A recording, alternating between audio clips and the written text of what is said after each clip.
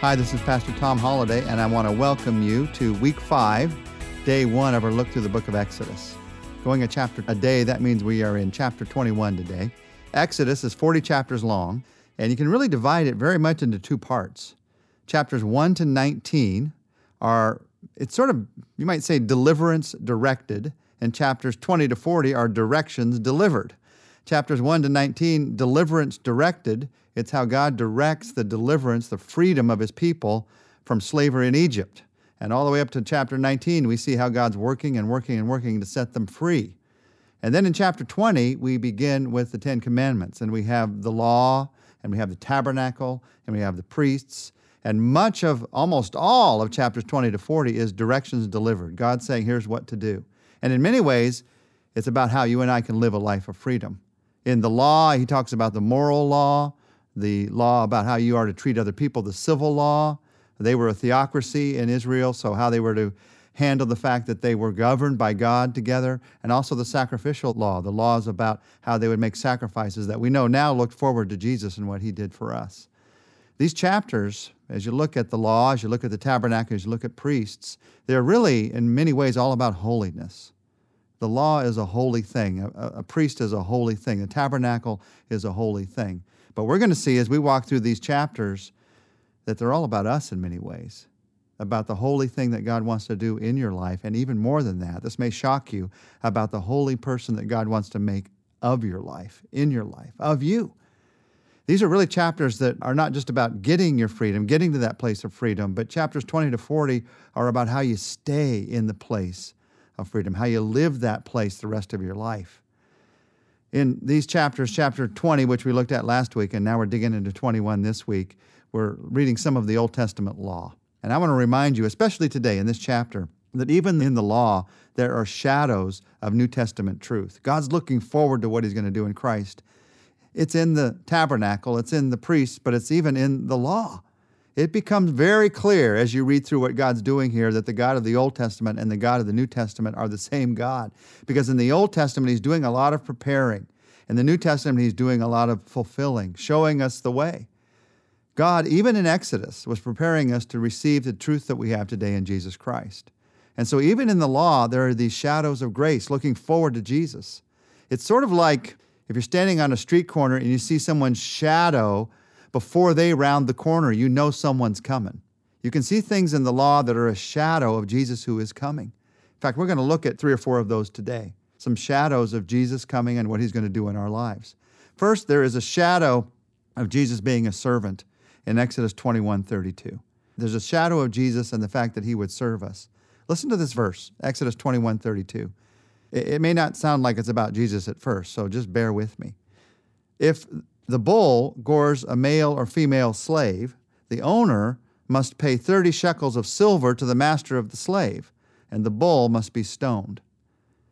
There's a lot of laws about what to do if this person gets killed and this person gets killed and what happens here, and about murder. In this case, it's a law about accidental death. And it's a law that even in the case of an accidental death, if there's a slave involved, that there must be some kind of payment made. And look at what the payment is. That's what I want to focus on.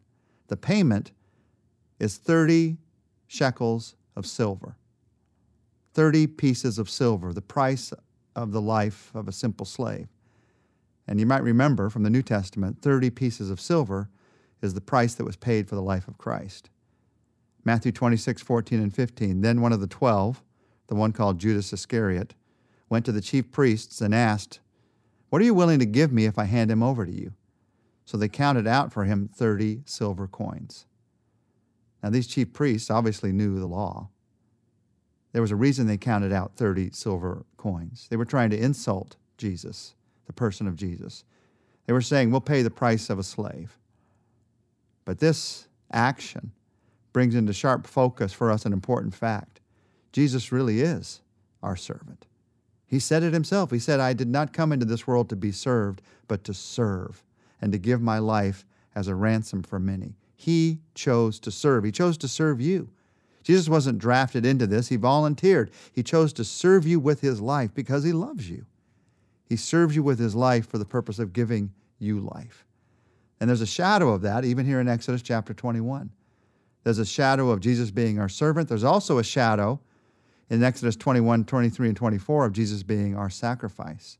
Listen to these verses. But if there is serious injury, you are to take life for life, eye for eye, tooth for tooth, hand for hand, foot for foot, burn for burn, wound for wound, bruise for bruise. Now, this is one of the most familiar of all the Old Testament laws, an eye for an eye, a tooth for a tooth. The only way to satisfy the demands of true justice under the law was by this equal punishment rule. Even today, this idea of he got what he deserved, she got what she deserved, is still the standard that many of us have for what's really fair in life. But Jesus turned this standard upside down. And even in the law, there's this foreshadowing of what Jesus was going to do one day. The law here says that you are to take a life for a life. But Jesus turned that upside down, and he gave a life for a life. He gave his life for your life. So now we're no longer under law where you take a life for a life. We're under grace where Jesus gave his life for your life. Jesus fulfilled the requirement of the law for us.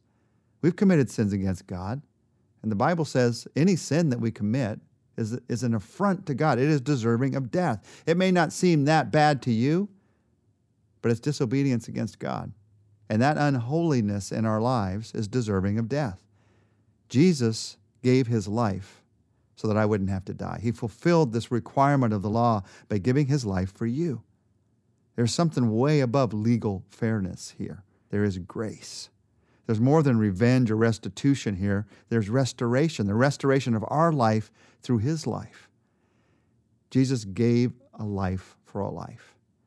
But there's even more here than that. Jesus gave his life for your life, and then he went on to challenge us to be the same kind of people. Remember what he said in the Sermon on the Mount? He talked about this law in the Sermon on the Mount. In Matthew 5, 38 to 39, Jesus said, "You have heard that it was said, eye for eye and tooth for tooth. But I tell you, do not resist an evil person. If someone strikes you on the right cheek, turn to him the other also." Jesus looks back at this law, an eye for an eye, a tooth for a tooth, and he says, because grace has changed you, now you respond differently to people. Grace fulfills the law. And because the law is fulfilled in me, now you respond with love even to those who are evil. Do not resist an evil person. He doesn't say do not resist evil here. In fact, the Bible tells us to resist evil. But we're not to resist the person. We're not to come against the person. We're to recognize God loves that person too. So instead of seeking revenge in the life of that person, we seek restoration. We seek forgiveness. We serve like Jesus served us. There's this shadow of sacrifice. There's this shadow of the servanthood of Jesus in the law. There's also a shadow of something else in our lives. There's a shadow of servanthood in our own lives, what Jesus challenges us to. Listen to what the law says in verses 5 and 6. But if a servant declares, I love my master and my wife and children and do not want to go free, then his master must take him before the judges. He shall take him to the door of the doorpost and pierce his ear with an awl. Then he will be his servant for life. So you have an ear piercing, and it sounds sort of strange to us. What's going on here? What's happening is this is a slave by choice, somebody who's made a life commitment to be a part of a family, and so they were marked as a servant in that family for life. A slave who served by choice, whose service grew out of love rather than bondage. That's a reminder to us, by the way, that the type of slavery that they encountered in ancient Israel was nothing like the slavery that we encountered in early America. This was more often an indentured servanthood, somebody who could not afford to pay their debts. Now, even today, I don't believe in that, but they had laws for those who wanted to work in that kind of a way. And they also had a law for someone who wanted to be part of a family the rest of their lives. This slave who was marked by choice, who served out of love rather than bondage, they were called a bond servant. They had bound themselves to a family. Now, here's the interesting thing. The New Testament writers use that word to picture our relationship to Jesus. Paul especially in Romans 1:1 and Titus 1:1. Again and again he says, I'm a bondservant of Christ. James said it. Peter said it. When they started their books, they said, I'm the bondservant of Christ. What does that mean? Servant by choice. Servant motivated by love. Servant committed for life.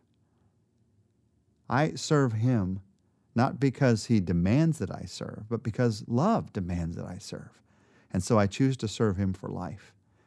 Now, all that's in Exodus chapter 21. This book this chapter that's all about the law, foreshadows for us what it means for you and I to live by grace. Let's pray together.